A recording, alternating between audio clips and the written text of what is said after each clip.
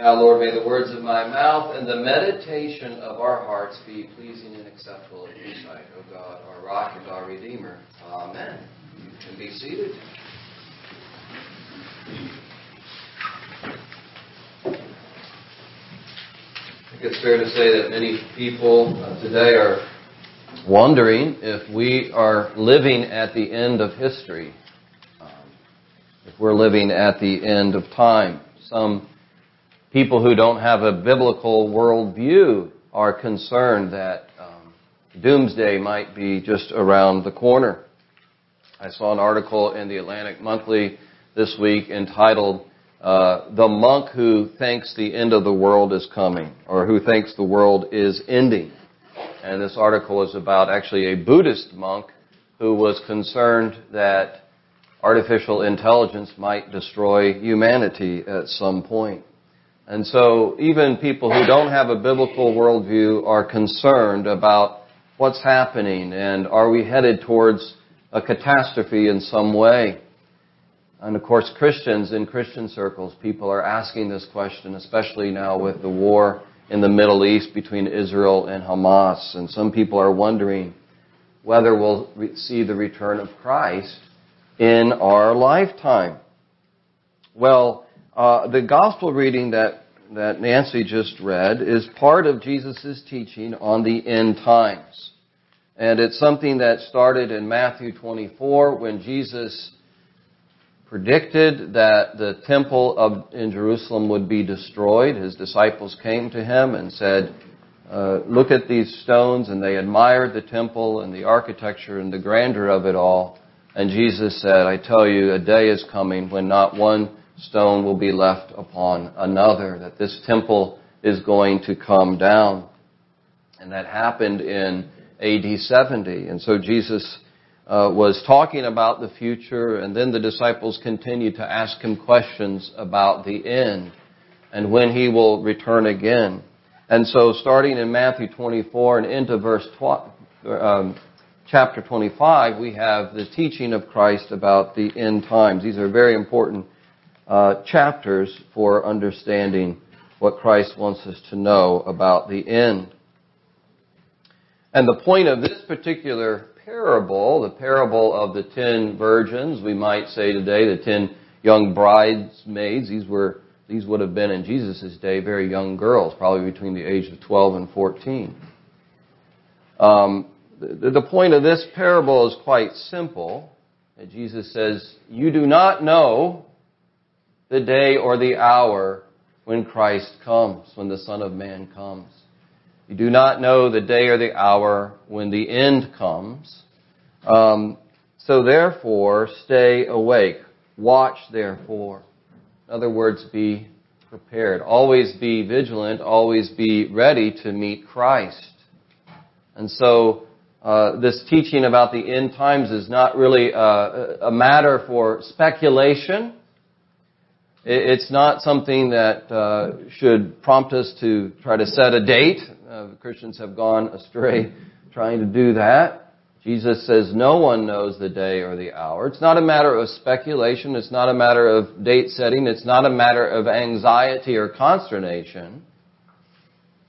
It's a matter, Jesus says, of preparation.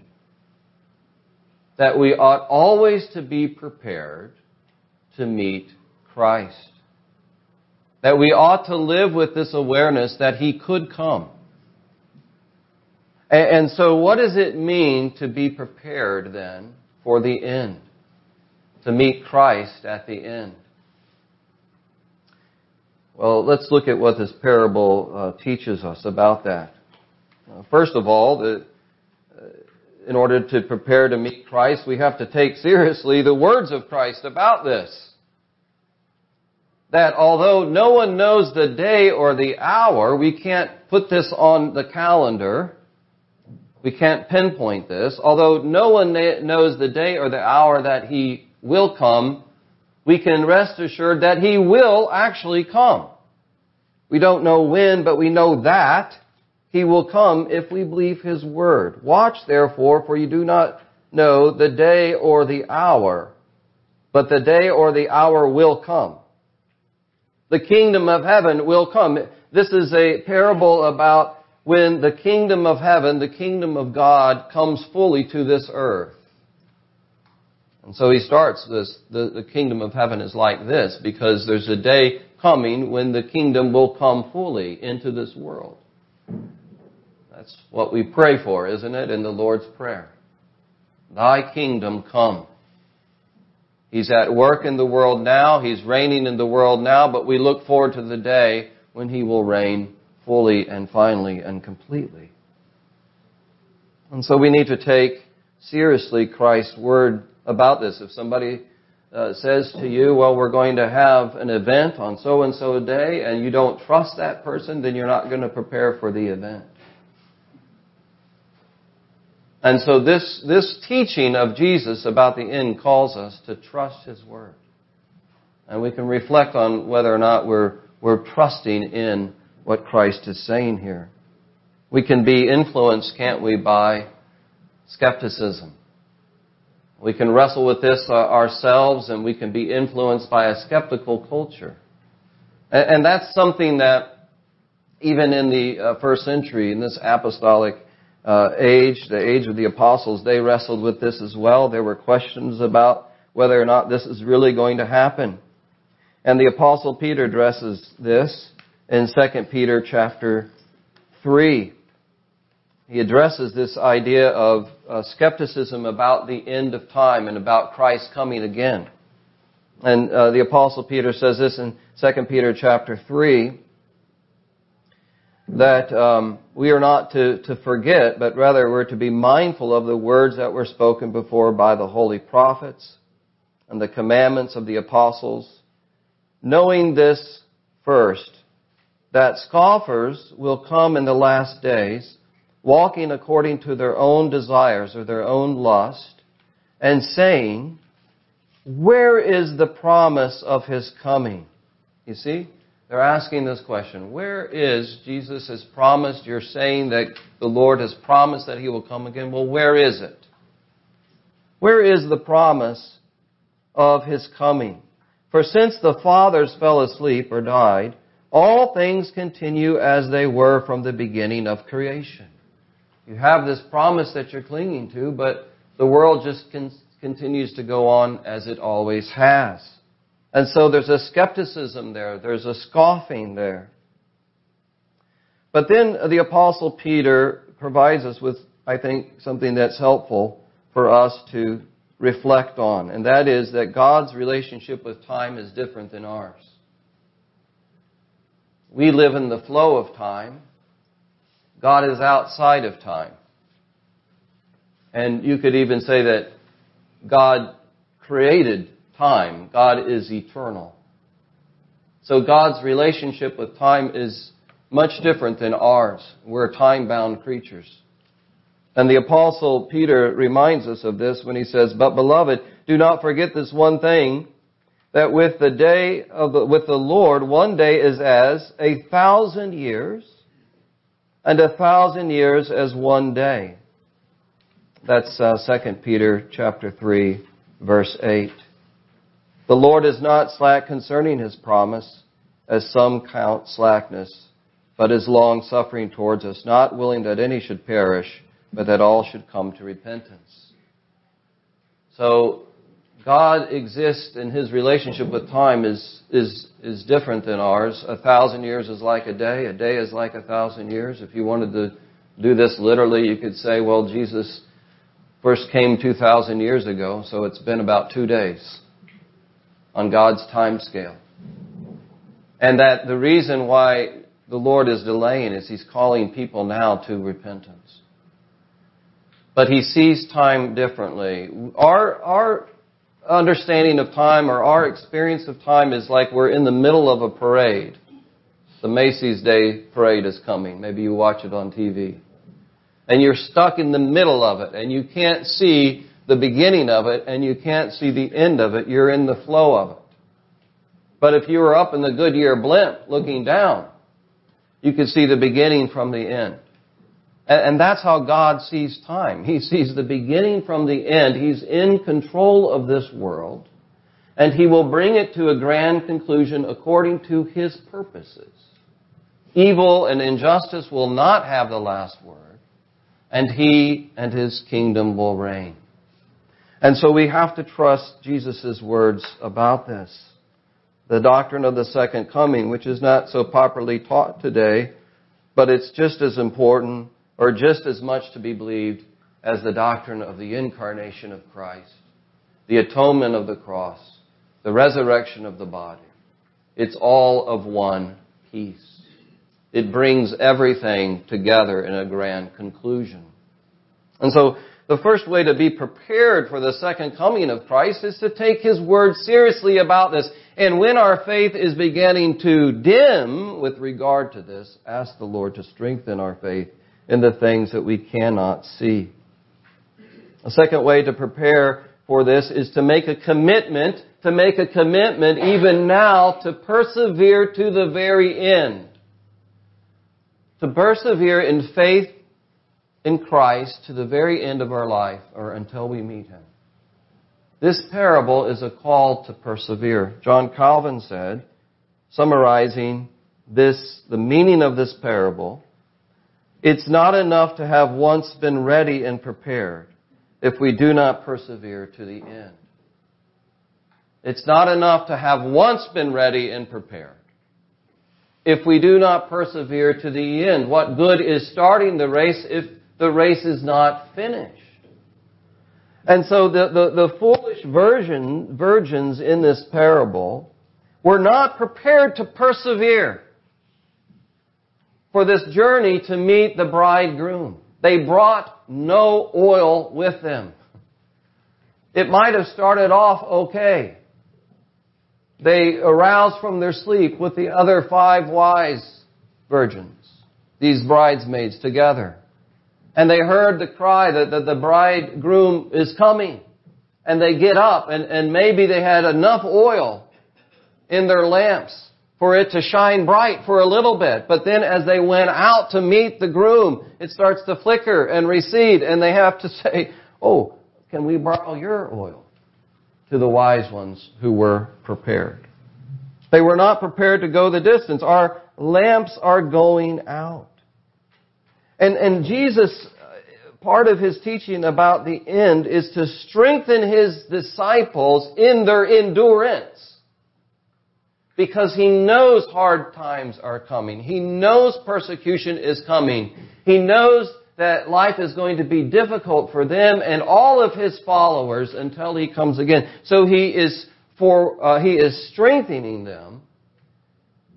He is forewarning them so that they will be forearmed so that they can endure to the end. And so when He begins His teaching in Matthew 24, this is to His apostles. And He says to His apostles, they are going to deliver you up to tribulation and kill you. This is Matthew 24. I have to have bigger print now. I'm at that stage. Matthew 24, verse 9. Then they will deliver you up to tribulation and kill you, and you'll be hated by all nations for my name's sake. And then many will be offended and will betray one another, and they will begin to hate one another. The community under this persecution in some ways is going to start breaking down, and there's going to be hatred towards you, and there's going to be false prophets that come and deceive many, and there's going to be lawlessness. There's going to be people who do not care for the law of God or the civil law. There's going to be this sense of anarchy and lawlessness. And that's going to abound. And then in the context of that, the breakdown of the law, many people's hearts will grow cold. The love of many people will grow cold. But he who endures to the end, you see, will be saved. He who endures to the end. So this is about endurance. And not only does the Lord, when He teaches about the end times, talk about the persecution and the things that come from outside of us to discourage us to continue on with Him. But there are places in the gospel where He talks about the things within us the things that we can do, the attitudes and things that we can do that can begin to slacken our devotion to Him. And we have to watch out for those things, as He says in Luke 21. Again, talking about the end, Luke 21:34. But take heed to yourselves. Think about your own life in light of this. Lest your hearts be weighed down. Okay, with what? What could weigh our hearts down so that we're not spiritually prepared, that our devotion to Christ is beginning to slack, Jesus? What is it that could weigh us down? What is it that could cause us to lose focus? He says here, the way it's translated. Lest your hearts be weighed down with carousing, drunkenness, and the cares of life. You could give yourself over to partying and get distracted spiritually. And you can get so weighed down with the anxieties and burdens of your life that you can lose focus on the hope of Christ to come and your need to stay loyal to Him to the very end. And so Jesus is gracious here in saying these are the kinds of things that can trip up a follower, one of my disciples. I want you to endure to the end. This is meant to help us endure to the end. God is being very gracious through the words of Christ to, again, warn us. To be forewarned is to be forearmed, to be ready for the battle. And these are the kinds of things that discourage disciples to give up. Persecution from outside and within this sense of being weighed down. And so we need to be aware of these things and persevere to the end. This week I read of a Chinese Christian leader who came to Christ in the 1960s. He came to Christ during the Cultural Revolution in China. In the 1970s, he was arrested every year of that decade. And in the 80s, he was arrested. And in the 90s, he was arrested. And in 1995, he spent 145 days in prison. During the Cultural Revolution, he was tortured. He was hung by his arms in prison. He, during the Cultural Revolution, was made to wear a dunce's cap. They used to do this. The police would arrest Christians and others who were counter-revolutionaries. They deemed them to be threats to the government, and they would put these dunce caps on them and parade them through the village so that they could be mocked and scorned. And that's what happened to him, and they had him wear a sign that said, counter-culture, or counter-revolutionary head of superstition, to mock him. He was taken to a Buddhist temple and tied to a pillar and beaten with bamboo rods. All this was meant to obviously silence him, to cause him to give up, to not endure. But it didn't stop him because he was so close to Christ. He was committed to Christ. He was committed to enduring to the very end. He knew Christ, and so Christ gave him strength. And his church network, by the way, was one of the strongest in China in the 60s and 70s. And so I share that with us just to encourage us. I mean, I hear an example like this and think, I don't really know what it means to suffer for Christ. Nowhere in the ballpark compared to that guy. But I want to grow stronger in my commitment to endure to the end. And those examples inspire us. In order to do this, we can't do it on our own. The Holy Spirit is necessary. The apostles who Christ warned, He said, this is the persecution you're going to face. These are the challenges you're going to face. You're going to be tempted to abandon. And these were the same disciples when Jesus was arrested. They did flee. Peter denied Him. The apostles scattered like a sheep that's been struck. And it wasn't until the Holy Spirit filled them on the day of Pentecost that they had the boldness that they needed to be able to stand firm. And that's what I need, and that's what you need. We need to ask God to fill us afresh with the Holy Spirit when we feel our commitment to Him starting to slack. We need the fresh oil of the Spirit. we need the Spirit to help us to trust in these words and to increase our faith in these things. And so it's about making a commitment to perseverance, to be prepared to meet Him. And then finally, it's about a true profession of faith. A true profession of faith. Make sure that our profession of faith is true. You know, these foolish virgins, they looked the part. They were part of the wedding party. They looked like the other 5 wise virgins. They were all the same age. They were little girls. They were part of the wedding party. They all had their lamps. But the difference between them was revealed when the groom came. That's when the crisis came. They weren't really prepared. And so they were late to the party, and they found the door was shut when they got there. And then they entreated the groom, "Let us in, O Lord, let us in." And he said, "I don't know you." Now, it raises a question, doesn't it? Like, why didn't he just let them in? I mean, they were late, yes. They didn't prepare, okay. But can an exception be made? Well, what's really going on here, and this is, I think, Jesus' point, is that in this culture, in the first century, this was an honor and shame culture. And if you had a part to play in a wedding, you were to take that part seriously. And it would be an offense to the groom if you did not take your part seriously and you did not prepare. It would be dishonoring to the entire wedding party and particularly to the groom and his family if you were not prepared. It would show that you're not a serious person. You're not taking your role serious. It would show a shallow view of your responsibility. And so that lack of preparation revealed something about their heart. They looked the part, but what really was going on in their heart? They were not taking it seriously. And that can happen in the church, friends. We can look the part. We can come together and participate in the worship of the church. We can confess the creeds. We can participate in the sacraments. We can even preach sermons. But the question is, what's really going on in our hearts? Are we trusting in the way that God has given us to be right with Him through His Son, Jesus Christ?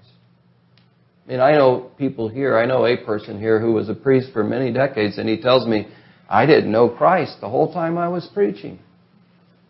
I was an unconverted minister in the pulpit, just doing it because my father had done it, and it was a job that I followed in his vocation." And so he didn't know the gospel. It took him, I think, getting out of the ministry to discover Christ. And that can happen.